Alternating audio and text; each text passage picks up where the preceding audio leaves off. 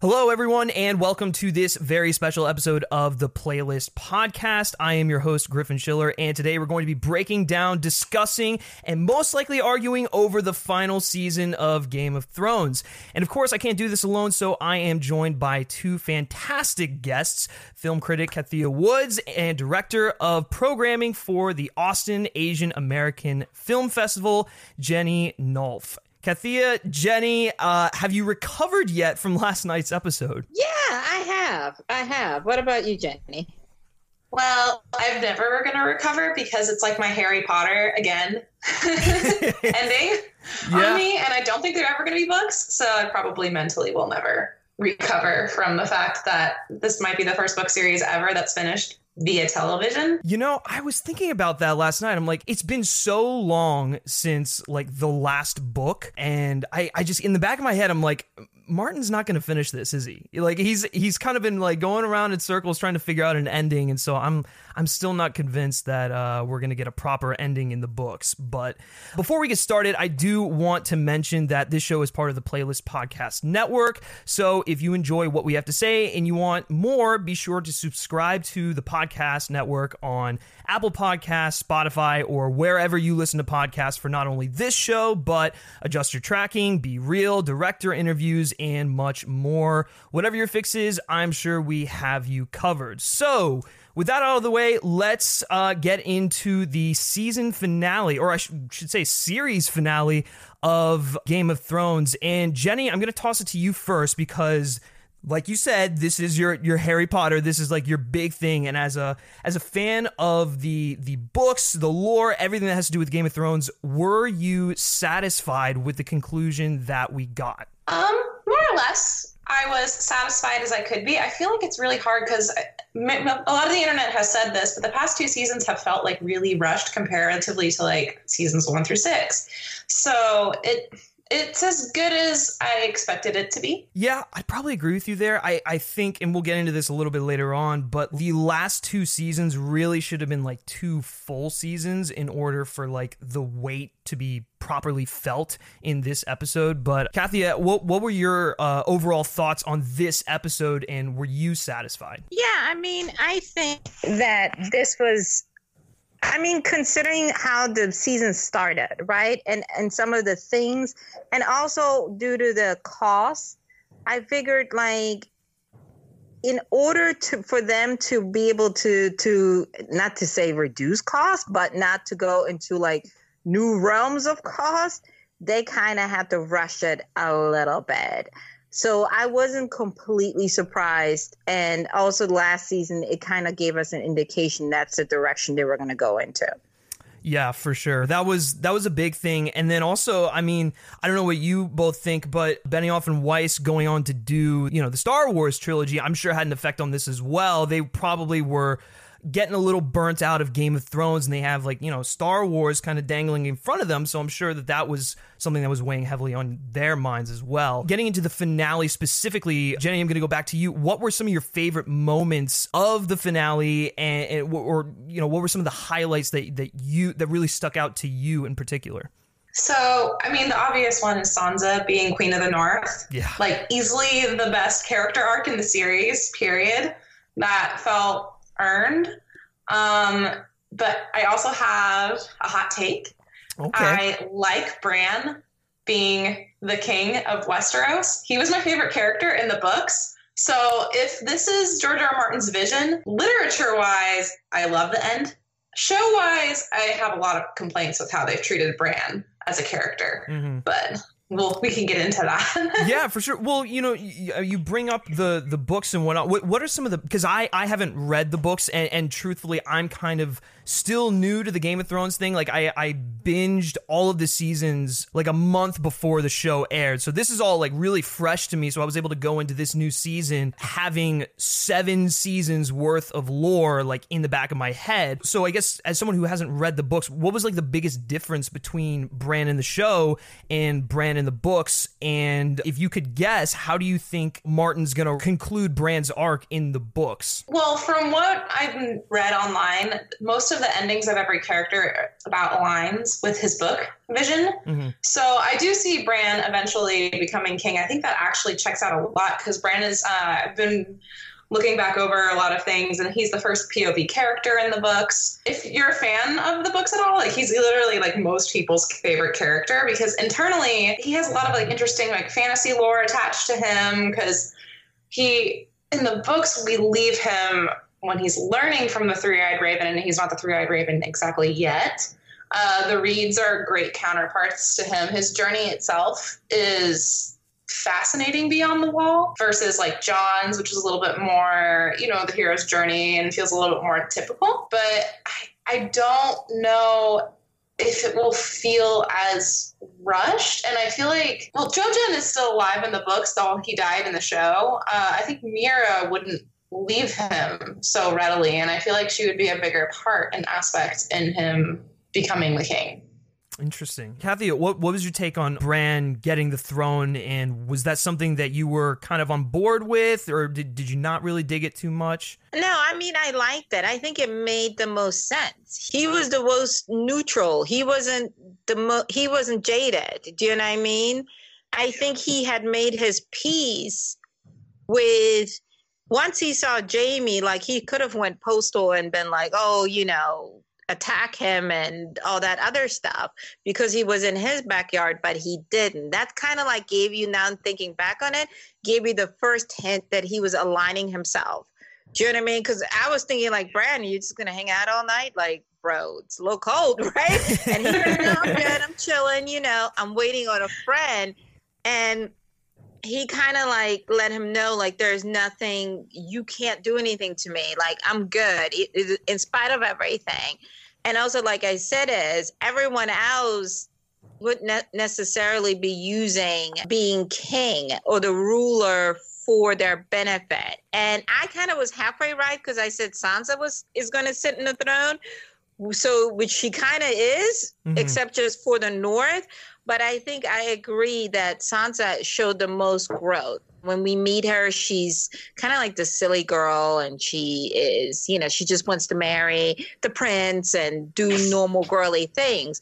But through everything she went through, she kind of like made up her mind. I mean, I wrote on my Facebook saying that Sansa decided then a long time ago she was never going to be ruled by a man or have her future determined by a man, including her brother. Hence her turning to him and being like, I love you, you're my brother, but we decided the North shall never be reigned again and ruled again. So that's kind of like definitely showing her maturity and her understanding, like, I'm going to determine my future. I completely agree. That was definitely the most satisfying part of the finale, which was, Sansa going and being like, I'm going to rule the North. We're going to be our own separate thing. I mean, they had been kind of setting it up for a while now, and so it just felt like the proper way to conclude that arc. In terms of Bran, it didn't necessarily bother me. It was just kind of, it made sense when you think about it in the context of the show, but it was something that, like, when Tyrion was saying, oh, it should be Bran, I kind of chuckled a little bit, I guess because of all the weird, just like memey fan theories that were out there. It was just like, oh, this is actually what's happening. But it was like, once Tyrion started to explain it a little bit more, it made sense. And I agree. He was the most neutral out of all of them and was going to set the precedent of Westeros electing their officials, which I thought was kind of cool. I was disappointed that they didn't opt to go for a democracy, but I can't say I was too surprised by that. But other than Bran and Sansa taking their rightful places, how did you both feel about where Jon ended up? Kathy, is starting with you. I mean, I'm not surprised either because he never wanted to be, he was always a simple guy, right? He kind of got thrown into this. He never asked to be in it. Also, I think after what happened with Rob, he was like, no, I'm good. Like, look, all the craziness that comes with it, right? Yeah. So he never wanted it, but he was always willing to do whatever it took to have some type of justice, to bring some type of normalcy back in it. So I'm not surprised because that just wasn't him, Mm-hmm. So I think in the end, it was it was unexpected a little bit because I didn't read the books, but not out of character, you know. And also, I was just sitting there and I was like, I know you don't want to do it, John, but you've got to kill her because she already has shown you that she's going to abuse her power with Danny. And I'm like, she is going to go nuts. And I also knew that only John could do it, and he was willing to sacrifice himself. Do you know what I mean? I think if Tyrion was bigger, then he would have done it because he kept trying to get her to do the right thing. He just didn't have the brawn. But John was like, you know what? This we cannot have another Cersei, you know, so to say. So I definitely wasn't surprised at all. Yeah, no, in regards to Tyrion, when he was walking up to Dany after she finished giving her like little war speech, I was like, oh, don't do that, don't stab her, because I for a second I thought he was gonna go in and try and kill Dany and get himself killed in the process, and I was very fearful of his life at that point. And we'll get into that whole exchange between Tyrion and Jon in a second. But Jenny, with where Jon ended up, did you think it made sense? Were you happy with it overall? So it's really interesting, I think, that he ends up kind of back and north of the Wall, because it depends on how you look at it, if he went off with the wildlings or if he's going to be in the Night's Watch and kind of just like a middleman between the wildlings and the north. Mm-hmm. But I kind of like the open-endedness of that. But I find it, so Jon, as a reluctant hero, literally has never made a single choice in the story except for one, which was at the beginning when he chose to go to the Night's Watch. Mm. And that's the place that he kind of grew as a character. He learned to have like agency and be a leader. And then he gets thrown into this spiral that he doesn't necessarily want to be in. They throw the fact that he's a Targaryen and the rightful heir, and that's something that he has no interest in whatsoever in ruling a kingdom. And I think it's fitting that even though he didn't get to choose to go back to the Wall, that it ends up being the place where he is sent, and that is the place that he's originally chosen at the beginning of the story. Yeah, that was definitely kind of a nice little wrap. Yeah, it was rather poetic.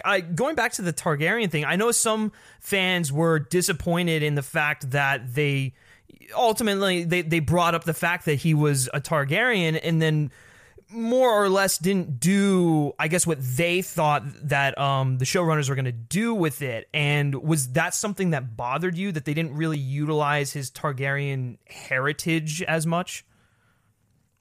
No, they all end up crazy or dead. So, I mean, like, how many more examples did he need? Like, he's like, that's cool, but that's not really a good way to go. Like, look at Daenerys is a perfect example. She was sweet, innocent, and the closer and closer she got to that freaking throne, the crazier she got. Mm-hmm. And all of her morals went out the window, and everything she said she wasn't going to be, she ended up becoming, and more so. So Jon got a front row seat of his so-called legacy, and was like, I'm good. I don't want any parts of this. So no, I don't blame him at all. If that was, you know, he just didn't want that for himself. Yeah, definitely. Jenny? Well, I think it's really fascinating that they throw it in there that he's a Targaryen, like, towards the end. And I wish it wasn't as rushed storytelling-wise, mm-hmm. because I think there's something really interesting in the fact that, yes, biologically he's a Targaryen, but he was always raised as Stark, and therefore kind of always a Stark, but also raised as a bastard. So has the mindset of someone, like, that ancestry to him doesn't click. And I think that it also fits in his character that he kind of just ignores it at the end. I think that a lot of people, I can understand, like, the want that once it became not a secret, wouldn't it have made more sense that people would have wanted a Targaryen back on the throne? But then if you think about Robert's Rebellion and then Dany, does anyone really want a Targaryen on the throne? And there's also a little bit of poeticness to it as well, where Aemon Targaryen was one of the first people in the Night's Watch to kind of make him realize that you have to make choices, and sometimes those choices aren't exactly what other people want for you. or what you even want for yourself. And so there's something kind of poetic that a relative of his told him that. And then he ends up back where that relative ended up. Yeah, that is very interesting. I didn't even think about that, but that's a great point. I kind of looked at him being told that he was a Targaryen as like a test, because I agree, Kathy. Like when he sees what's happening with Daenerys in King's Landing, and he sees what happens every time a Targaryen has gone south to become the ruler of the Seven Kingdoms, it's gone horribly wrong. And so he has lived his whole life in the North, joining the Night's Watch. It felt comfortable to him to be up there. He spent a lot of time with the wildlings. And so, like him going off with them, with people that already respected him, as a person and as a leader and such, that made a lot of sense to me. And he kind of forged his own path in a way, and he became his own person. Yeah, he was raised by Starks, and he was, he's of Targaryen blood, but ultimately, he in the end, he did his own thing, even though he wasn't able to make that final choice for himself. It's just kind of interesting that he ended up in the same place that he was, but in a little bit different of a way. So that I thought that was a great ending to his character, and it made sense because he was someone who never wanted the throne. He knew the dangers it posed to him as a person, and the responsibility and whatnot, and so having someone like Bran take the throne instead of Jon, who's been through everything, who has the baggage of being a Targaryen, it felt right in that regard.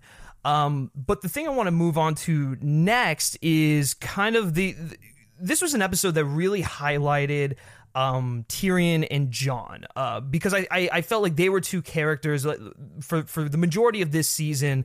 They had their moments, but they didn't really get their time in the limelight. And then we had that fantastic conversation between Tyrion and Jon, where Tyrion has to convince Jon that sometimes duty has to triumph over love, and it was a very like Shakespearean tragedy when he has to kill Dany ultimately.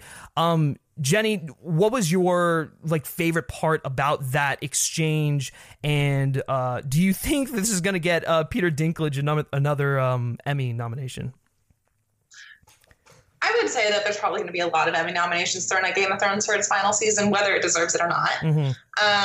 But I like that exchange. I just wish that Jon had his own agency in choosing Dany a little bit. Mm-hmm. I think that Tyrion, and this is something that's really fascinating me about this episode, when Tyrion is given the option and he sees his life threatened, he can talk his way out of a room 100% of the time. And that's exactly what he does here. He sees his death, and he makes this final plea to Jon saying, please, you got to kill her. She'll let you go near her because she still, while she doesn't trust Jon, still has feelings for him. And she's very more susceptible to his, trying to maneuver him to her side still. And I like the fact that he talks Jon into it because it's very in Tyrion's character, but at the same time, I wish almost Jon had some agency in that scene and had finally chosen. And he eventually does choose, but it's a little disappointing that Tyrion again has to convince some character on the show to do something that's in favor for him. Yeah, he kind of has to. He has to dangle family in front of him and saying, think about Sansa and Arya and such, and which I found to be a very Lannister thing to do of him, especially just given how he helped how he helped Jaime or he tried to help Jaime and Cersei escape and whatnot. So that was and how family comes first for them. But Kathy, what did you make of that exchange? Was it something that you enjoyed? Do you think that Jon should have had his own say in the matter as well? I think I feel as though it was always on Jon's heart. And I think it started to turn when he saw her killing the children and just killing for the sake of killing. Do you know what I mean? Yeah. And he wasn't, I think he was there like 90% of the way. And having that conversation with Tyrion kind of got him over the hump. And I feel like Tyrion was like, okay, this is my last shot to get it right. I've been trying to talk her out of it, and people end up getting killed. And she's going to kill me if I try to talk to her one more time about it. So clearly, I can't go that route. But here is my last opening. I know in the end, he's going to do the right thing because he's just a good person, Jon. That's just the thing. Mm-hmm. And that's how Jon operates. It's good versus evil. He doesn't do gray much. And, and I think it was conflicting for Jon because he loves her or is in love with her, even though that's really creepy. But it's weird. These people, I'm like, get a chart and find out who's not on the chart and then date that person. That's how bad they are. Yeah. But I think it was always on Jon's mind. And I think Tyrion could sense that. You know what I mean? Oh, yeah. I don't know necessarily that Tyrion was trying to save himself, because I feel like he's like, all right, I let my brother go. I told him what's his face. I talked to her now ad nauseum about her not doing this. My time is clicking. Like, this may be a wrap for me. So let me take this last little opportunity I have to get Jon to say, hey, buddy, I may die, but you're still here. I need you to make sure, like, go handle her. And I think that was his thing. You know what I mean? And I definitely think Peter Dinklage will get a nomination. I think he's a phenomenal actor. I hope, obviously his stock has risen through this, but I hope he gets roles just to play people, not just, little people, because I think he's just that good, and he deserves it. And I think also, we've had so much talk about diversity. If we're really about that, then give him the opportunity to continue to flex his talent. Not just in roles specifically made for somebody that is like him, but I think definitely, and I wouldn't be upset if he got a nomination or even won an Emmy, because he's just really, really good in this show. And he's definitely one of my favorite characters. Yeah, no, I completely, that's a great point. I couldn't agree more. I hope going forward he is cast just to play, regular people, instead of being typecast, unfortunately. But this scene to me, I thought, Kit Harington was excellent. Peter Dinklage was excellent. I thought the dialogue was really good. It was well written and whatnot. And I agree with you. I think that, Jon was 90% there, but he was like, he was still struggling with the fact that he loved her. So he was trying to find any other alternative other than killing her. But Tyrion had to, press him a little bit, because I also agree. I don't think Tyrion was trying to save his own skin. I think he was willing to accept that he was going to die. He kind of took a page out of Varys's book, where he just needed to do what was best for the realm. And I liked the fact that they threw in that line of him saying that he screwed up in betraying Varys.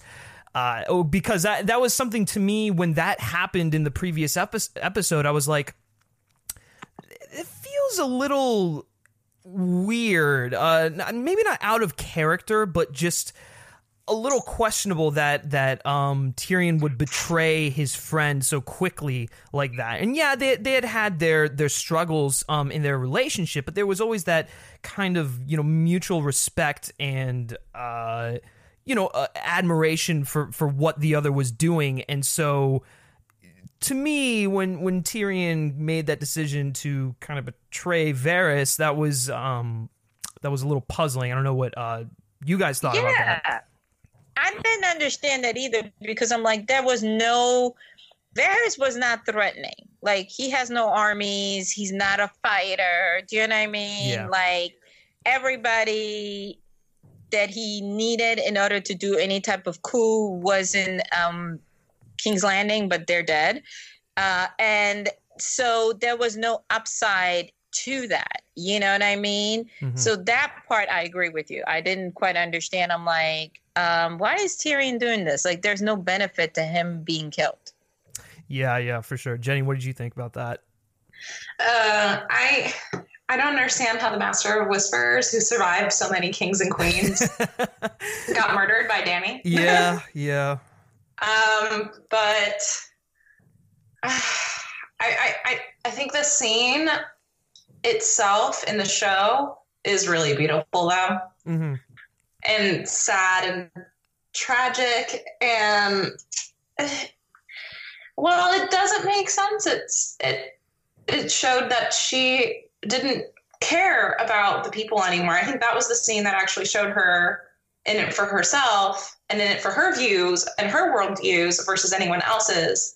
Because Varys had told her in seasons past that if she had ever gone against the people, he would let her know. And he was definitely letting her know. Oh, yeah. And she was ignoring it every step of the way. And I think that was the scene versus her sitting on top of the dragon during the bells. That actually was her saying, no, I'm going to do what I have to do. And what I think is right, which most times think they're right. And that's, yeah, I thought it was a good scene. But I don't like that he died. Right. No, I agree with you. I think that scene as a whole was executed beautifully, and I love Drogon coming out of the darkness and then obviously killing Varys. That was just from a cinematography standpoint, that was gorgeous. But yeah, the thing that I guess that they didn't wrap up to me was because it looked like Varys was sending out, his little birds to kind of spread the word that Jon is the rightful heir and such, and they didn't really do anything with that. I guess they didn't necessarily have to, because in the end, the tyrant was killed and the leaders of Westeros elected an official, which in Bran. But I guess I would have liked a little bit more closure with that, and that's just like a very minor thing, but it was still something where I was like, I guess what was the point of that? But I guess moving forward, we should talk about Daenerys and everything that has to deal with her. She's kind of a big part of this episode, but I guess to kind of talk about what happens to her in the finale, we should kind of go back an episode and talk about her turn in the bells, which I know has been talked about ad nauseum, but it's important for this episode. So, Jenny, I'm going to start with you. Did you see Daenerys' turn coming? Do you think they handled it well? And did you buy into her decisions in burning down King's Landing? So personally, I have never been a Dany fan. I don't know if that has a lot to do with the fact that I don't like her that much in the books, but I've always kind of seen where her character is going, and I've more or less never enjoyed being in her brain. And also just in the books and the show in general, it's really hard to follow on a character that's like not with all the rest of them. Mm-hmm. That being said, I feel like while I expected the turn, I just wanted it to happen a little bit sooner because I had expected it for so long. Yeah. And I think that it took so long that it dragged it out so much to the point where when she turns, I'm like, well, duh, but there wasn't, like, it didn't feel satisfying. Well, that's if that makes any sense at all. No, it does, but that's really interesting because a lot of the gripes that I hear with it is that it happened too quickly, and that whole like setup in her turn was rushed. So I guess you don't really you don't feel that way at all then. No, I feel like they kept pausing and saying like they almost would get there with her in season 7 and 8, but then they would pull back, which was a kind of like a tug of war that I wasn't really fond of. And I feel like there's definitely enough setup along the way where, especially in Essos, where she's trying to rule and doesn't successfully do it, and then kind of leaves it in shambles, and then elects her boyfriend and moves on because she has bigger plans. She wants to free the whole world. And I think that when she gets there and realizes, oh, I got what I wanted, because essentially she's an addict to conquering at this point and kind of her own personal worldview. She wants to keep doing that for everyone. But is that the best for everyone? Especially when she totes freedom, but all of these people that she has quote unquote freed end up following her just the same, and they don't get freedom themselves. Yeah, well, I mean, that's kind of always been her MO. She's always led by fear. I mean, she's had her advisors around her, like Jorah and whatnot, but like I almost feel like they, to some extent, they still feared her a little bit, because they would always tell her that she's a right and she's just, she's a good ruler. But if you, like you said, if you look at everything that has happened, every time she went somewhere and just left it in shambles, she really isn't. So she was led on to believe that she was this great leader, but when in reality she really wasn't. So that was kind of interesting there. But Kathy, what were your thoughts on Dany's turn? Did you feel the same way as Jenny, where they were kind of dragging it out, or do you think that it felt a little more rushed?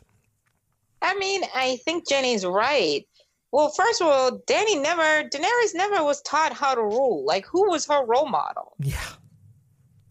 I mean, other than her husband, who was basically a conqueror. Right. Her brother never ruled, you know what I mean? Other than spouting that he is, descendant of dragons and, but that's not ruling either. That's bragging, more or less.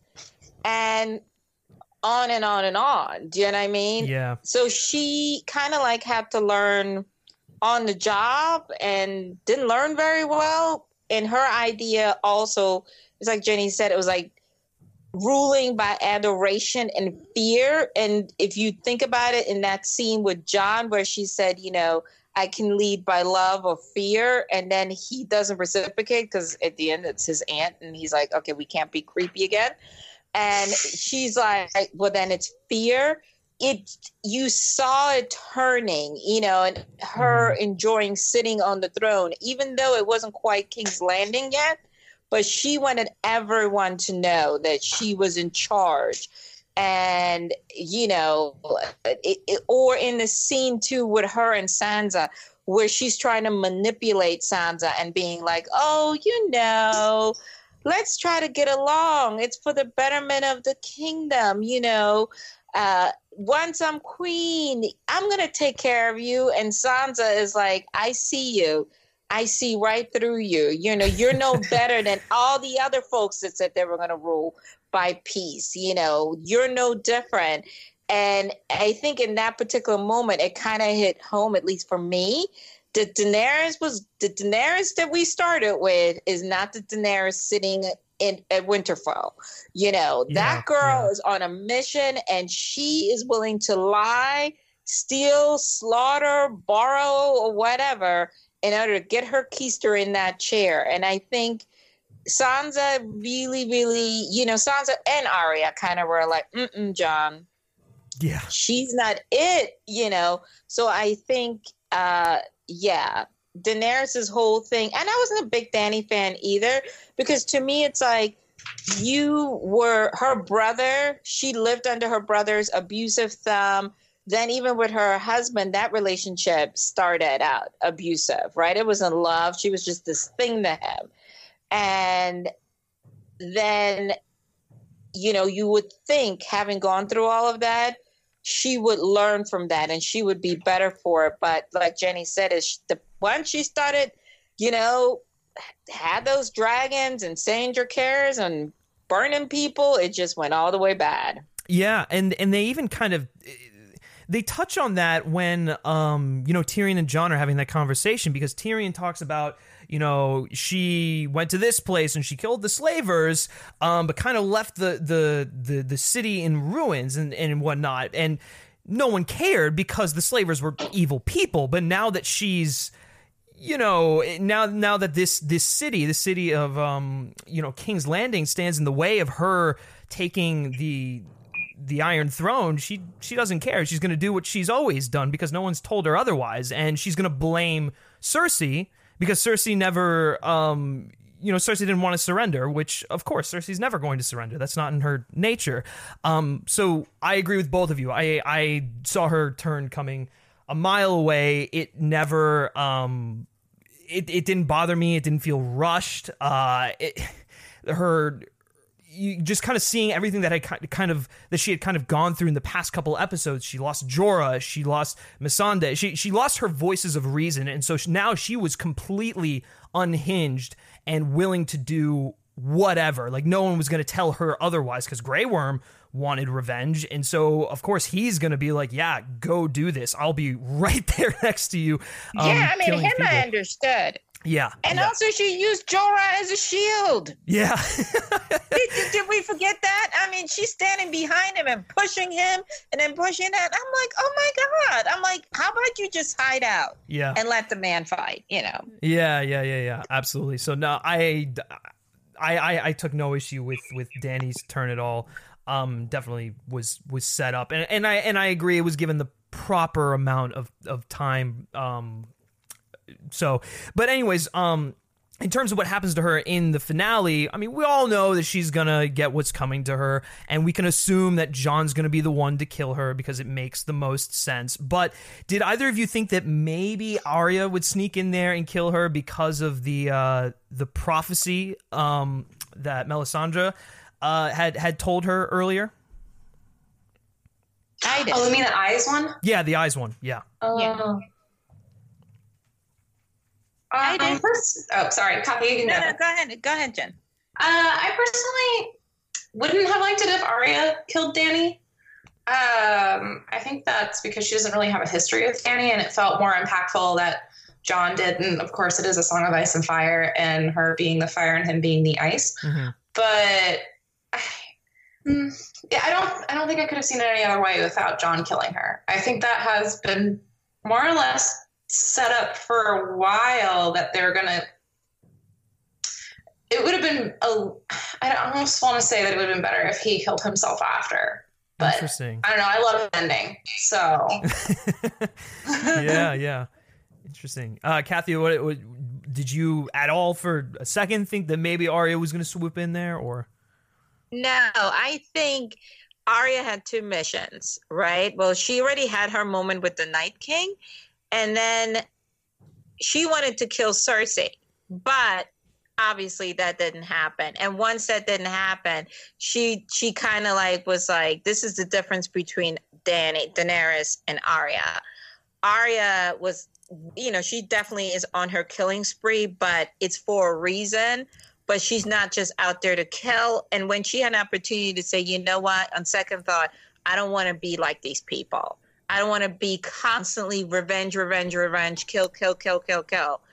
I want to live and just be at peace and just, kind of like coexist with people for a while.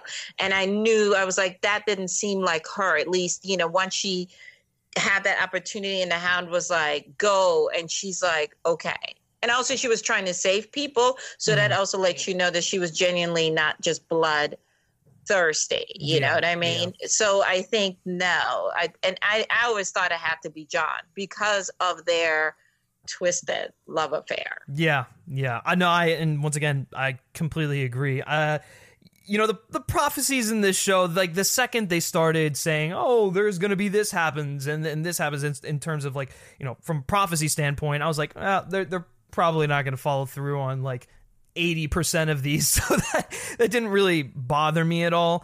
I know a lot of people were kind of bummed that Arya didn't use her like many-faced gods abilities, and thought that kind of took away from her arc a little bit, because then what's the point of having her go and train and such. But to me, it was never those abilities that was the point of her arc.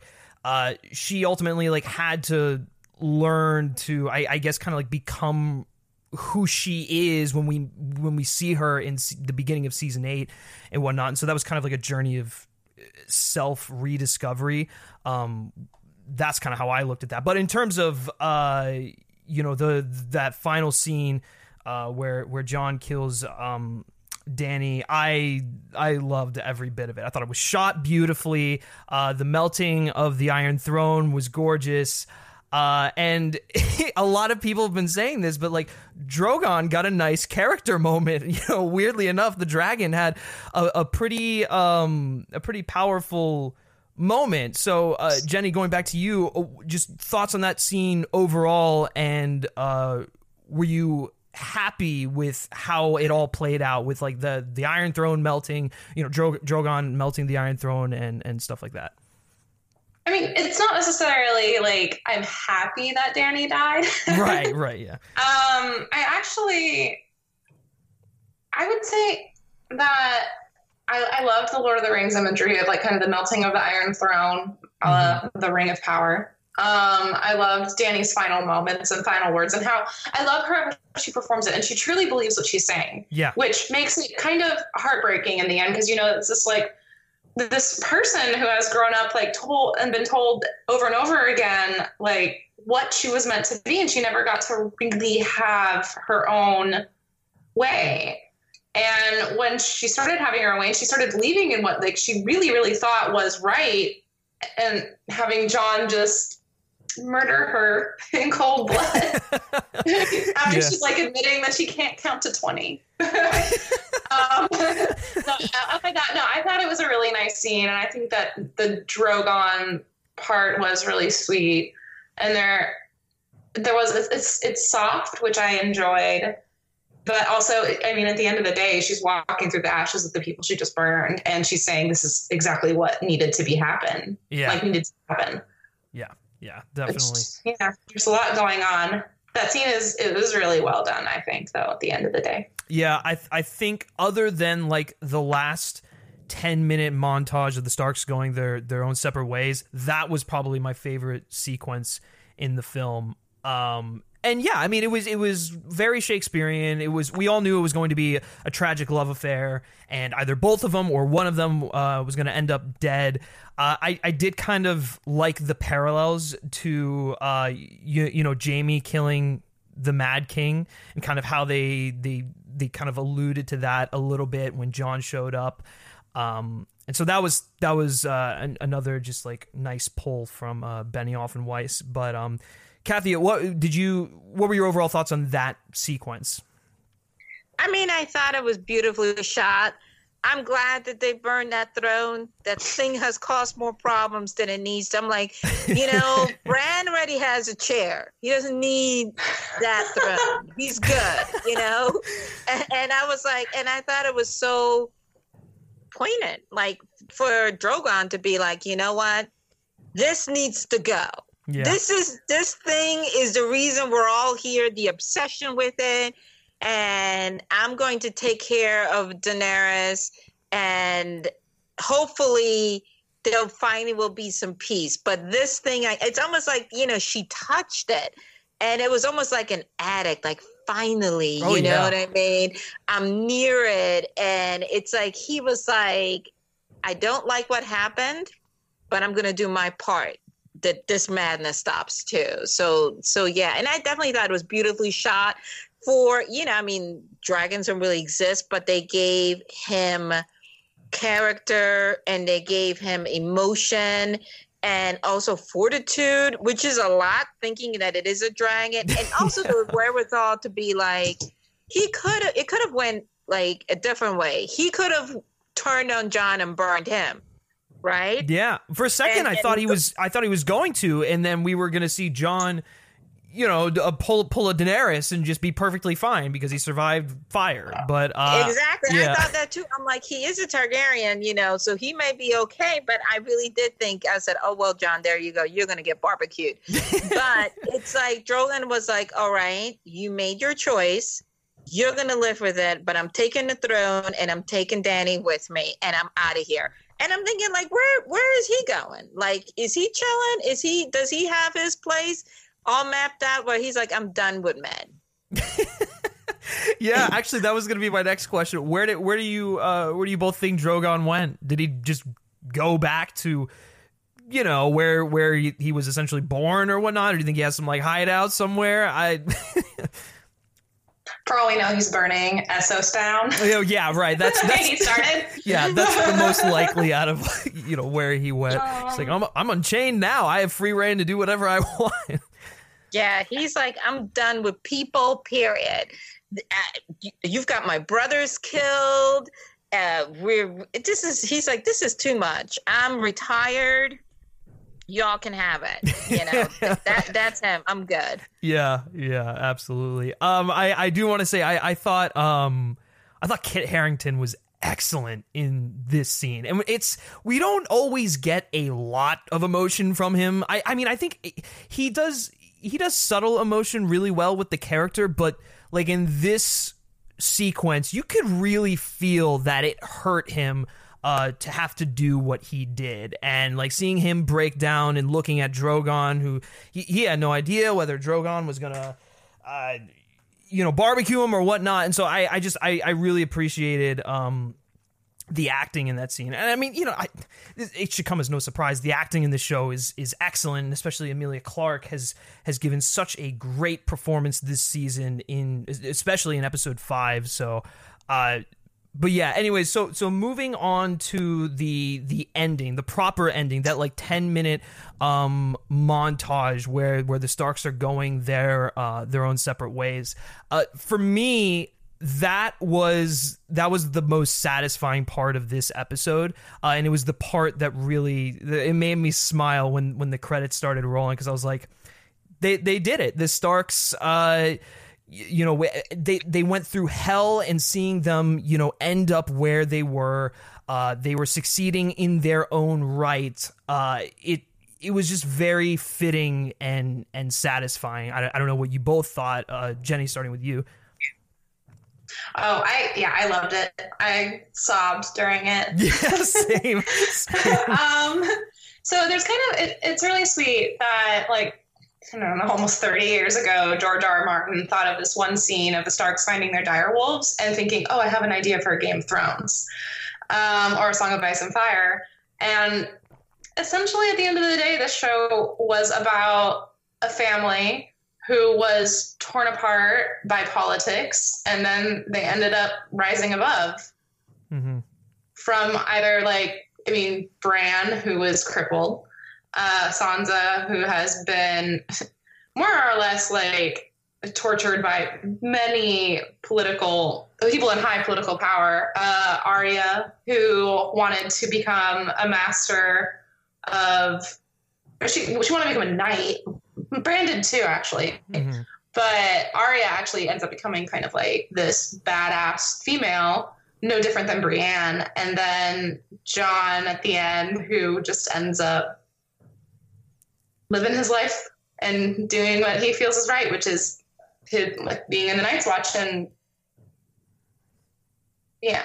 Yeah, no, I completely, it was super poetic. And all those people who were complaining that Jon didn't get to say goodbye to Ghost, well, guess what? He had his moment with Ghost, and that was perfect. That was perfect. So I loved that. But Kathy, did you love the final montage, and was that bit satisfying to you? Yeah, I mean, I think if no one else deserved to be back on top was the Starks. They never asked for any of this. Yeah. They just were over there living their life peacefully in the North. Then Robert comes, and Ned was like, I don't really want to be the hand. And he's like, yeah. And it's kind of like, again, Bran's like, I don't really want to do this, but I've seen what happens when decent people don't rule, so I'll do it. But I absolutely, Sansa deserves to be Queen of the North. Absolutely, Arya too, having some peace, after seeing her father get murdered.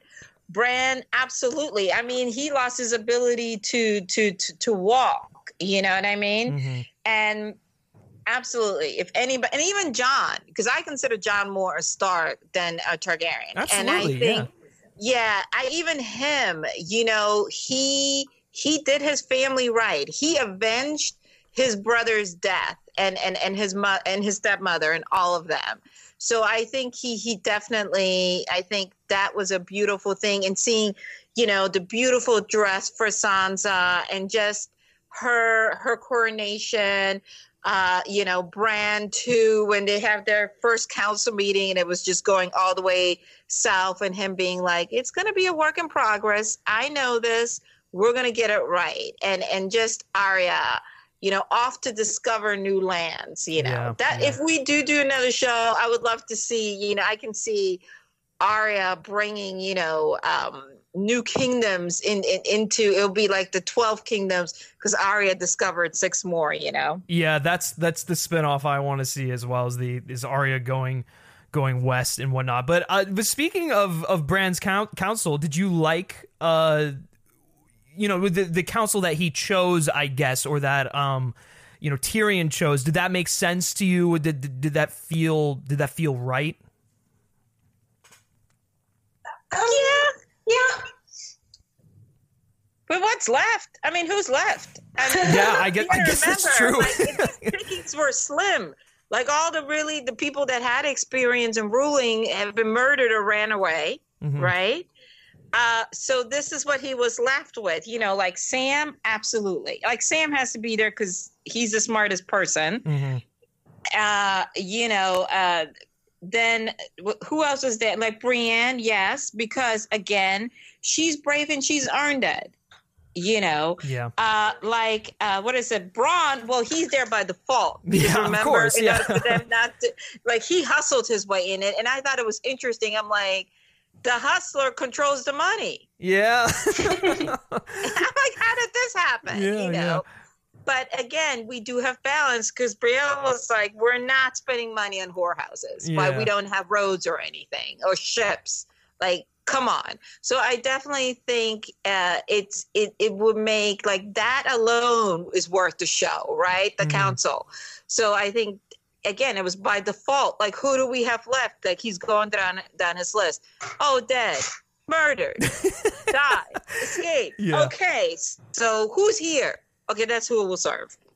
Yeah, no, I once again completely agree. It was, and it felt right. And the thing, I going back to Brienne a little bit, I loved the bit where she filled in, the great deeds of Jaime Lannister. That was such a touching moment, and truthfully, the proper conclusion to Jaime and Brienne's arc together. So that. I love that. I know there have been memes about it on the internet, like there are with everything, but that I loved that moment. Jenny, did you have any problems with the council, with Bran's council? I don't. I don't understand why he said he still needs the Master of Whispers, because Bran sees all and knows all, supposedly. Yeah, that's a good point. He's like, find a Master of Whispers. It's like, do you need one, Bran, though? Right, right. I think it's really, like, nice and sweet that all the characters that seemed small all ended up kind of where they are. Davos being maybe my favorite, because he went from being an older man who was very illiterate and kind of a smuggler, and now he's the master of ships and corrects grammar. Yeah, that's wow. I didn't even think about that. You look at his whole journey, and that's a pretty fulfilling ending for him. I would agree. But yeah, so to kind of like put a cap on that whole discussion, I think with the characters we had left, where they ended up, whether it be the Starks or the Council, it felt right. And if anything, and I don't really think it was too much of an issue, but it almost felt like too predictable. Like, of course this was going to happen, but they did it in a way where it was satisfying. I think my only complaint with this episode in particular, and this is going to be kind of our segue into what we didn't like, was that it felt like 2 episodes kind of meshed into one. And I feel like some of the weightier moments in the finale would have had, they would have been more impactful had this been a full season, and maybe the episode before, the second half of this episode was, Dany, everything that happened with Dany at the first half of this episode. So that was kind of just like the big thing to me. This episode felt the most affected by the lack of a full season. I would say. I don't know if either of you felt the same. Kathy, we'll start with you. I mean, I think, it's twofold, right? There's only so many war scenes and so much slaughtering that could occur. Mm-hmm. I mean, everybody that was a major player in this was dead already by the time we got to this episode. So had to be some sense of calmness, and some sense of order. Okay, Cersei's gone, right? Well, however you felt about it, she was, for lack of a better word, the queen. So the queen is dead. Jon kills Daenerys. So, okay, but it's way bigger than just about who's going to sit on that Iron Throne. Mm-hmm. How are we going to get some sense of stability back in the kingdom? Because within the municipalities, people were infighting within those, Yeah. So other than Winterfell, the North, who kind of like made up their mind, we are going to be our own entity. We're going to help you guys, but in exchange, you're going to let us be. We are done with you. We have paid our debt. So I think that was that, and who was going to be the new house, so to say, or who was going to continue it? Because again, so many people, when Tyrion goes, let's take Tyrion, for example. If Tyrion doesn't get married and have kids, the Lannisters are done.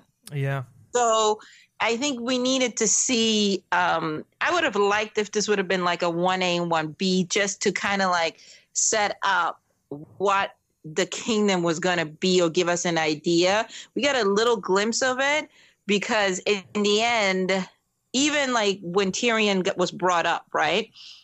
I kind of had to pause and say, and when, I'm like, well, where did the beard come from? I mean, you were only down there like a day. And then he clarified that I was down there weeks, you know what I mean? Or even Jon, I'm like, well, when did Jon get arrested? So it would have been nice if they clarified or showed him like I would like to see Jon come out of there and kind of like, I can see Jon out running and being like holding the knife with the blood and being like, okay, take me. I did it. You know what I mean? Yeah. I'm ready for whatever. So I think that was a little bit missing, but I think a lot of people wanted there to be more warring. I'm like, there's no one left to kill. Drogon burned everybody.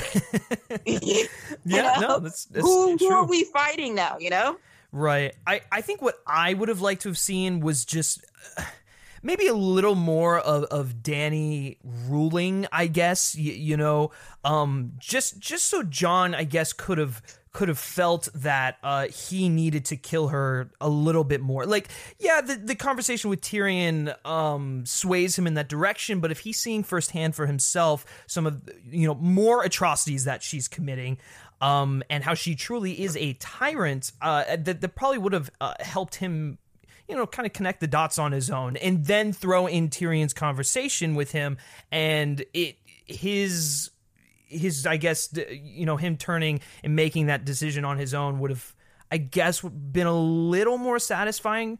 But yeah, I agree. Having it be like a part A and part B, I definitely feel would have benefited both halves of the episode. Jenny, what did you think about that?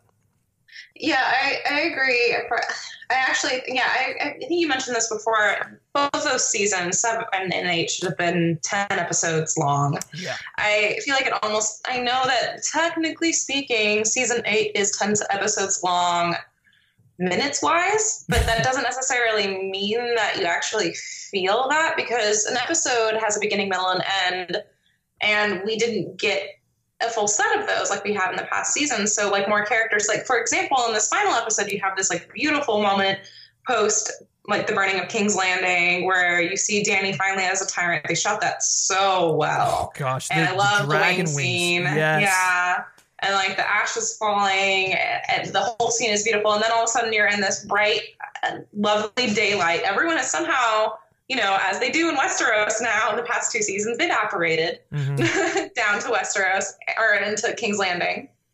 And the council meeting felt so rushed on top of it all. Like Tyrion does that lovely speech. He's like, I've been thinking for a while. for the past like however many weeks he's been stuck there, and who knows where John is. Right. And this like moment in time, I feel like that council meeting would have like lasted a lot longer and had more like weighty discussions than Tyrion breaking out of the jail cell and being like, it's Bran, and then them all going, hey, that seems right. I feel like there would have been a lot more discourse in the previous season. Oh, that would have lasted like at least like 25 minutes. Yeah. And then they would have broke and then come back, and it wouldn't have just been decided all in one sitting. And I feel like that did it, a little bit of a disservice to the episode and the pacing of it. No, I completely agree, because they had an entire episode that was just that in season 7. So it's like you see that the potential for a full episode where they're discussing the future of Westeros is possible. So yeah, I agree. I would have liked to have seen John kind of dealing with the repercussions of having killed Dany, having to figure out what he's going to do, maybe seeing how, the Unsullied, how they reacted to the death of Daenerys, because we don't really get, we get a sense of it, but and we can only assume that they were not happy with it, but I would have liked maybe a little bit more from them, and especially Grey Worm, because we don't, this was someone he's followed for years into the fray countless times, and we don't really get that moment of him seeing what happened and him reacting. And yeah, maybe a scene with Tyrion, really contemplating or whatnot, or I don't know, something like that. But I agree. But in general, in terms of this episode, Kathy, going back to you, what were some of the things that you maybe didn't like about it? Again, I wish we would have had that moment where, John made this incredible decision, and the accountability, and also how the Unsullied, because the Unsullied, freedom is a new thing for them, and they've kind of only known it through the interpretation of Daenerys. That's their anchor to it, and how they reacted with her being gone. I would have liked to see that. Okay, well, what now? Like, a whole thing was to follow this woman around. We came here to get her on the throne. Now she's dead. Like, what's chapter 2? Right. Because the Unsullied are just a bunch of people that were taken from their planet and enforced and made into this unit. So how do they decide where they're going? Do you know what I mean? Yeah. Because, again, they're all from different places. And why, you know what I mean? I would like to have, Grey Worm also have his moment. Like, the woman he loved was murdered in front of him, and he never got a chance to avenge that. Yeah, he had his outburst, but he never got to any of the Lannisters. Not Tyrion, because he wasn't a part of it, but he never got to voice that, or even no one ever asked Grey Worm, "Are you okay?" Yeah, We asked everybody in this thing. We asked Brienne, we asked Sansa, we asked Arya. No one asked Grey Worm when Missandei was murdered. Not even Daenerys.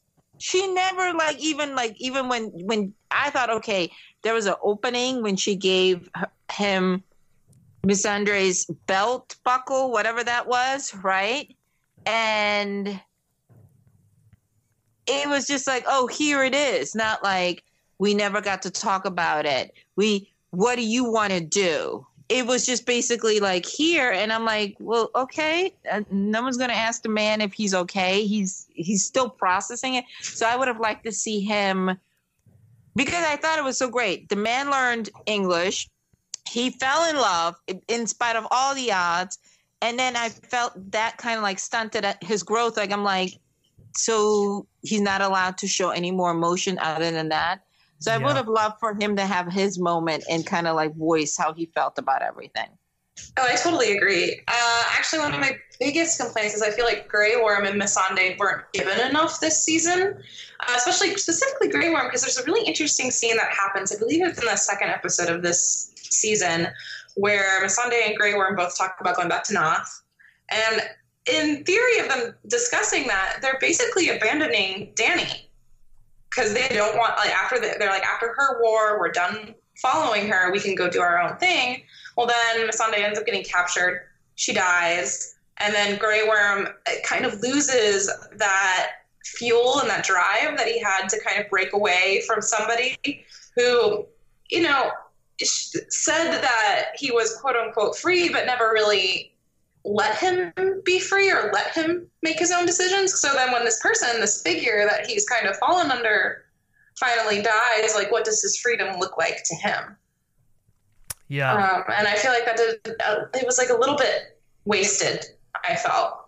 Yeah, we had this beautiful moment where they finally are like, we're free people. We can plan a future. We can have a life together. We can grow old together.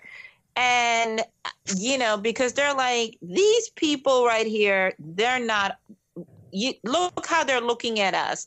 And this was never our thing to begin with. We kind of like are doing it because she freed us. But once we get to King's Landing, she sits on that throne, we have paid our debt. That was basically their little chit chat like that. But then we never got to expound upon that. You know what I mean? And I thought just their whole relationship, these people, they grew and they bonded to each other. And Missandei saw more of Grey Worm than just this warrior. Like, she saw into his soul. And for them to have this type of little bit, like, you know, that was not good. I did not like that either.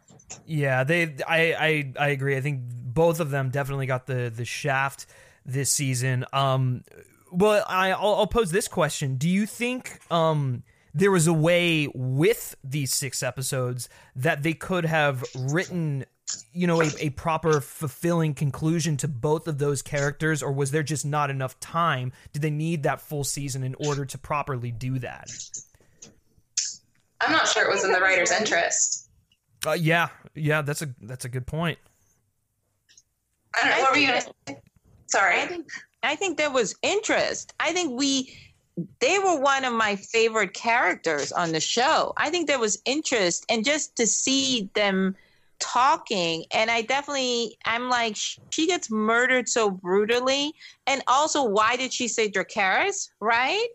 And also, she gets murdered so brutally, and I understand he was taught to internalize, and his way to deal with stuff is he was going to go out and kill everybody. Do you know what I mean? Mm-hmm. Yeah. But at some point, like I said, the killing stopped, and he had to realize that he now is alive, but he doesn't have her. How does he put the pieces together? He doesn't have war anymore, and he doesn't have Missandei. Like, what is the thing that's going to keep him going? Other than getting on a boat to go God knows where. Right. Noth, where the poisonous butterflies live. Exactly. Right. Now, I, once again, completely agree. I think maybe having an episode, and I don't know if either of you watch Westworld at all, but in season 2 of Westworld, there was an episode specifically dedicated to this Native American character, which a lot of people felt it to be the best episode of the season because of how you know distinct it was, and because it gave the proper development to what is for all intents and purposes a side character in the greater scheme of things. And so I think had they done something similar with Grey Worm and Missandei, if they had one episode just dedicated to them, and that it could be the episode after what happens in the Bells, that would have been the perfect placement for that. Dany's setting up her new order and how she's going to rule, and then we're also getting a good chunk of time devoted to Grey Worm and how he's dealing with the repercussions of this. That would have been a very powerful episode, I feel. And unfortunately, I think that's just one of the things you get with a 6 episode final season, because you're right, Jenny. Like the episodes are long, and so it has the length of a full season, but each episode, you can only go so many places and do so many things in one episode. And so that's why you have like the breaks in episodes that kind of like have passages in time and go to different places and whatnot, and dedicate episodes to like specific characters. And I think that was you really felt that this season, and actually even season 7 as well. I think a lot of the problems that kind of came about in season 8 were a result of season 7. And I think everyone's like, putting the blame on this season, but it's really a joint effort between both. I think season 7 should have been the season where they deal with the White Walkers. That should have been the sole focus of that season, where the final episode is the Battle of Winterfell. And then we see how that happens, and then season 8 is where they tackle Dany turning into the Mad Queen, her ruling for a little bit, becoming this tyrant, and then ultimately her downfall in the resolution. I thought compartmentalizing both of those storylines into their respective seasons would have been the best way to have ultimately just like concluded the story. Yeah, definitely agree. Yeah. So okay, kind of moving forward now, just season 8 as a whole. I think it had its fair share of things that disappointed us, but I think when it hit those peaks, they were really high and they were really satisfying. Episode 2 was beautiful. It was everything we all loved about the show and what we all fell in love with it from the beginning. Episode 3 and 5 was the spectacle. It was the action. It was what we loved about those. But on the flip side of that, in episode 3, I think there was some things, some creative choices that I didn't really agree with. And I mean, first of all, I couldn't see anything, so that was a big problem. But yeah, and so I guess kind of to get your take on season 8 as a whole, Kathy, is starting with you. Were you what were your kind of overall thoughts on this season? Do you think the highs outweighed the lows, or do you think it was kind of a disappointing final season?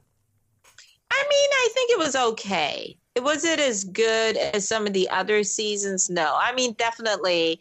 The night battle, Arya killing the Night King. That was cool. We all were like, yeah, you know what I mean? Because at first we're like, is everybody dead? Yeah. I definitely like that. The Stark kids being united, and just being all at Winterfell. Then that was good to see. I also enjoyed the moment when Bran and Jaime locked eyes, and we're like, ooh, what's going to happen here? Just overall, Brienne being knighted, that's the one thing she wanted. You know what I mean? I did, those moments were really, really great. And you don't want to, moment I didn't love, unfortunately, and I figured it was too peaceful. Missandei getting murdered, did not enjoy that. I kind of found it anticlimactic because I really wanted Cersei to get hers. Mm-hmm.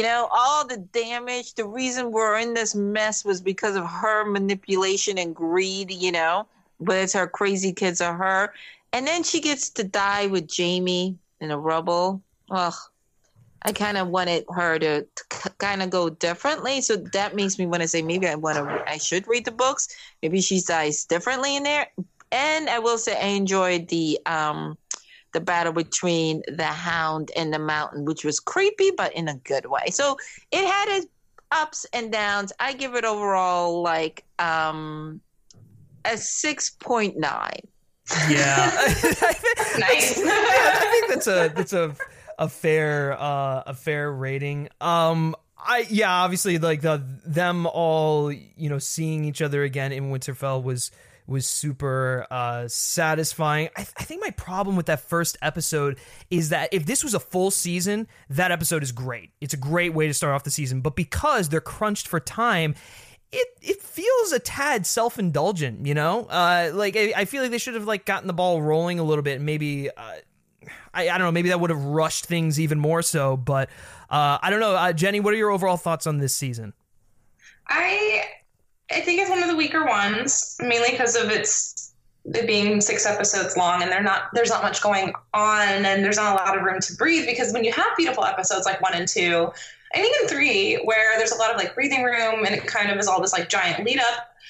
It feels like the show that I fell in love with post reading some of the books. And then you get the last 3 episodes, which feel very, very rushed and very like, although they have their beautiful moments, they just don't feel satisfying. And Kathy, I mentioned Cersei, which is actually one of my biggest disappointments in this season and even last season, is that she takes back King's Landing with a lot of wildfire and blood. And what does that? Nothing for 2 seasons until Dany comes and kills her. It was kind of cool at the end of season 7 where she's like, she lied about sending her army, but what does she really do up until then at that point too? And then she sits and sips wine out a window and gets paid a ridiculous amount of money to do it. Best job ever. Yeah. But I've been reading a lot, and there are a few characters in the book that, you know, were omitted from the show. And one theory now going around that I hadn't seen before is that there is a 3rd Targaryen, so to speak, alive and well in the books, and that he may or may not kill Cersei. And that actually, like, the theory is Cersei's death. Well, there is some kind of nice bookend to her and Jaime dying together, and the prophecy that doesn't exist in the show where her younger brother supposedly kills her. But what if her younger brother kills her, but it's kind of an accident because he's trying to save her? There's a lot of like interesting parts to it, but yeah, Cersei's arc in the end of the day really bummed me out. And I felt like one of my favorite characters was just kind of wasted. And it feels that way with a lot. Like Jaime is a good example as well, where it seems like he's getting better and then does this turn. And I feel like in a world where the season was longer, that turn could have been a lot more interesting, because you could have had at least an episode with him or 2 with him and Brienne. And then when he kind of reverts back to himself, it would have been as twisty as I think the Red Wedding or something like that in the past has been and people have loved. But because it happens all within the course of like a 30 minutes where he sleeps with Brienne and then decides, oh, I want to go back to Cersei, it just feels unsatisfying. And I think that's a lot of the season is like, highs are really great, but overall this season feels more or less unsatisfying than previous seasons. And I think it kind of goes along with season 5, 7, and 8 being a little bit more murky. Yeah. And I wish that they had kept up with the momentum of season 6 sometimes. Gosh, yeah, that's so true. Well, and especially season 6 is my favorite season of the show. So really? Yeah. I thought it had the perfect balance of like the, you know, high like fantasy like action stuff with like, you know, Battle of the Bastards and whatnot, but mixed in with enough of that political intrigue that we loved from the beginning. And the focus was on the characters. Whenever the show is focused on the people and their conflict and their, you know, turning against one another, stabbing each other in the back and whatnot, that is where the show is at its best, I think, at least. I don't know if you guys feel the same. Yeah, I agree. I feel like this show kind of let its characters down by making them a little bit more two-note than fully fleshed out. Like they fleshed them out for 6 seasons and then kind of took the 1 or 2 aspects of these characters that we all really love and like, and didn't really continue to flesh them out, which is why I think that a lot of people complained about Dany feeling fast. It's because, you know, if you're watching this very casually and she's always been your favorite, and then they kept some of those favorite parts of her, but never really kind of explored others that they had been exploring in the past, like you almost forget that where she comes from and how she teeters like a certain way. Yeah. Which, yeah, and I feel like that in itself is a huge issue. And it happens with a lot of characters too, not just her, but her, I think it was because she was like a main character and one of the main 5 that I think George R. R. Martin mentioned were the most important. Yeah, just kind of feels like a letdown sometimes. Yeah, I think that's a great point you bring up about Dany. Because you're right, they kind of like they elevated like certain aspects of her, but they kind of just got rid of the other stuff that made you know, people fall in love with her. And I agree, had this been a full season, which I think that's kind of where we'll put the cap on this season, is the problem was they didn't. Well, I think there's kind of 2 problems here. There's one, they didn't tell the story they needed to tell in the proper amount of episodes, and then that's kind of like one way I'm going. And then the other way is that if 6 episodes truly was enough time for them, then they didn't utilize their time wisely. And that's kind of the other side of it. But question for you, Jenny, you know, having read the books, do you think that when George R.R. Martin eventually gets to those final books, do you think this is the story is going to end in a similar way, but we'll just get that much needed detail that'll make the ending more satisfying? I think the Starks definitely will end the same way. And I think the people who died will be dead. I don't think Cersei dies by Dany. I don't know if I believe that. I think that in the books, her story is coming more to a quick end. And I don't think that Dany will be the one that kills her. But I do think that she messes up. We haven't even got to the part where she blows up the Sept. Like, I don't even know if she does that in the books. Yeah. So there are a few characters where I kind of wonder if that's their end and that's the right end. But the Starks, I believe that holds true to me, at least. And Brienne actually being the captain of the Kingsguard, that also feels like there's a ring of truth to that. Yeah, so it's kind of like the stuff that feels right when it concluded. That's the stuff that you think is going to be, you know, carried over into the books. Yeah. I mean, that's if the books get published. Well, you know, that's a perfect segue. There's an audience for it. Yeah. It's an easy sell. And I think, you know, not having read, I feel like that's the one good thing about books. He has the luxury, you know, whereas with this, I mean, and we don't know, like, I don't, like, you know, it's so easy for us to speculate because we're not on the side of production. And this is an extremely expensive show with a huge cast.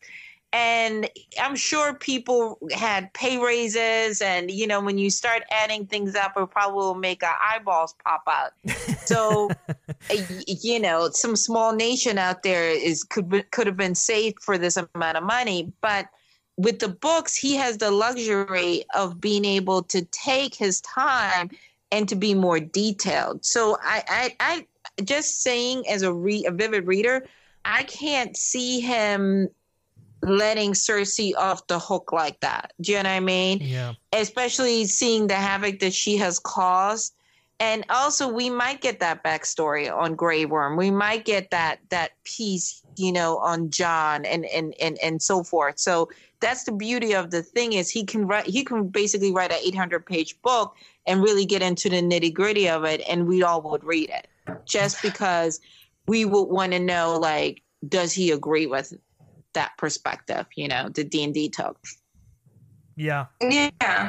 Yeah, that's a good. He can kind of sit back and see, you know, okay, what stuff isn't working, what stuff is working, how is the audience kind of responding to that. And I'm not saying he's going to take into account those lunatics who are starting the petitions, but you know, he can kind of take a look at some of the more well-founded criticism and take that into account when finishing his books. But the ultimate question is, do we think that those books are ever going to get published? Is he going to, you know, find a way to wrap up the story?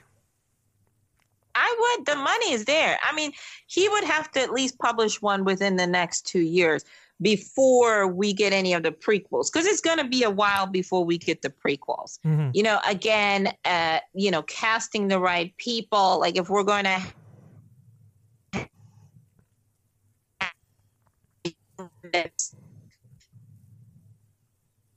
so you can't, I mean, if they do what they did with this series and go with unknowns, you still have to find these characters. Now we have an affection for these characters. So even if you, like I said, is go with an unknown, you can't just get Joe Smo off the street. So in order to satisfy the craving, he has an opportunity. I mean, it's just good business, but I would hope that he learned from this season and doesn't rush it. I'd rather him publish one book every 3 years, but have it be a good book and kind of like a continuation and a little bit more clarity on these characters. Yeah, I agree with that. Jenny? Yeah, I'd like him to publish a book every 3 years too, but it's not 10 years.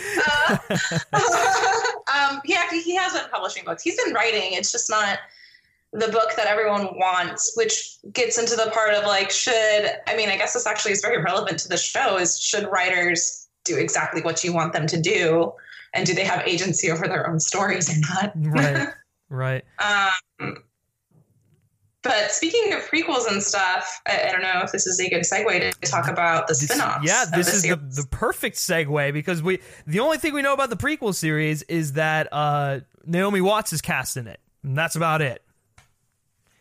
I think there's a few others. I think there's this one guy that was like, they tried to make him a thing in like YA literature, and I can't remember his name for the life of me right now. Oh, really? But, he's like young Grindelwald in the first Harry Potter series. He was in some YA, I think, vampire series did not. Yeah, I know who you're talking about. Is it no, not Mortal Instruments. No, something like that. Yeah. Anyway, well, that one should be really interesting because I don't know if you guys both know this, but it's about the Age of Heroes, which is kind of the era where the White Walkers and the Night's King, which he exists, I think, only in the show. I don't think Night's King actually like physically exists in the books yet. But yeah, that's kind of where he was like created, and kind of where the Starks and Lannisters, like their houses began, because all these houses don't exist in the Age of Heroes. So it's going to be something.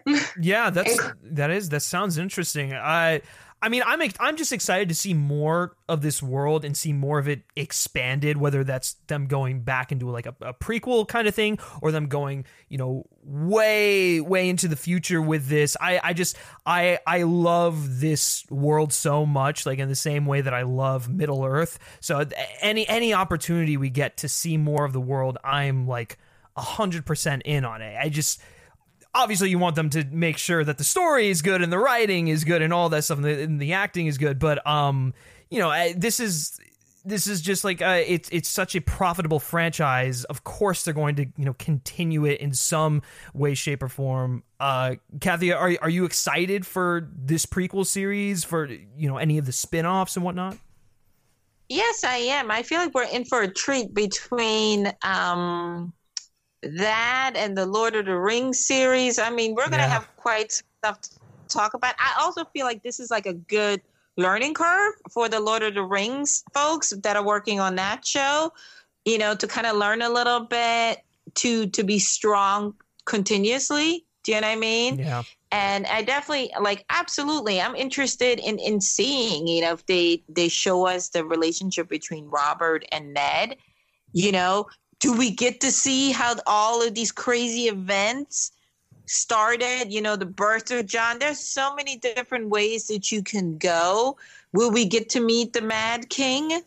Will we see that family in charge before the Lannisters? So, yeah, I mean, again, there's myriads of ways to go. And as much as, some people are saying like, oh, I'm never watching it again, we're all going to be around the TV wanting to see it. It's like crack. We can't let it go. Absolutely. I mean, you see all these people tweeting like, oh, I'm canceling my HBO subscription, which, first of all, don't do that, because there's a great show called Barry on right now. And Watchmen is coming. I know. It's like, what are you doing? You're being crazy, people. Come on. No, I completely agree with everything both of you said. So to put a cap on this very long but very meaty discussion, starting with you, Jenny, what do you think is going to be the legacy of Game of Thrones, and do you think over time people will kind of soften on this final season? I think over time people will soften on the ending, but I don't ever necessarily see that it'll be anyone's favorite season. Sure. I think the legacy of Game of Thrones will be the fact that it very well might be the last TV show people watch week to week. Yeah. To discuss, because television. So it's really interesting when you think about how Game of Thrones started, because Game of Thrones started in a pre-binging, pre-Netflix, putting an entire season on line for you to watch in one day, like world. It started in a world where you still watched episodes of a show like week to week, and then it ended in a world where we kind of like inhaled television differently. And I think it'll always kind of go down as an interesting show and probably like the last of its kind in that way, but also the fact that it's like a huge spectacle and it's one of the first of its kind that kind of like had money poured into it to create this world that and world build something that we've never seen on TV before. Yeah, absolutely. Kathy, same question to you. I mean, it is. You know, I said to someone the other day, regardless of this season, I'm glad it brought us together. Our love of a show gave us a reprieve from the crazy world we're in. It was people from all different backgrounds. It was people from all over the world. Like my family's from Brazil, and they were right there with me. You know, Gosh, that's people awesome. were having watch parties, and we don't have those moments anymore, especially with streaming. We don't have appointment TV, and this show managed to do that. But everything we've got going on Sunday night at 9:00. You knew not to call people. So in that way, you know, I think it's great. And I think, you know, again, it's the one thing, young, old, no matter where you are in the world, you can actually say to people, can you believe it? Like 10 years from now, like we did, like my grandmom and them talk about, you know, where were you when JR got shot? We can now talk about where were you when, you know, Arya killed the Night King. That's awesome. Yeah, that's such a good point.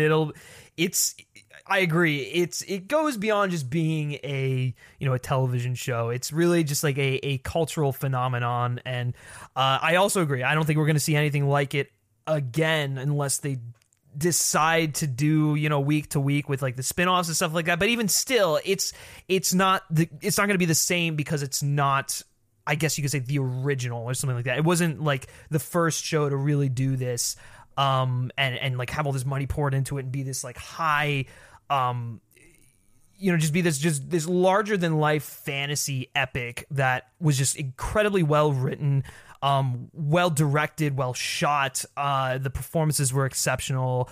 And so, I mean, I think I can speak for all of us when I say we're going to be sad to see it go, right?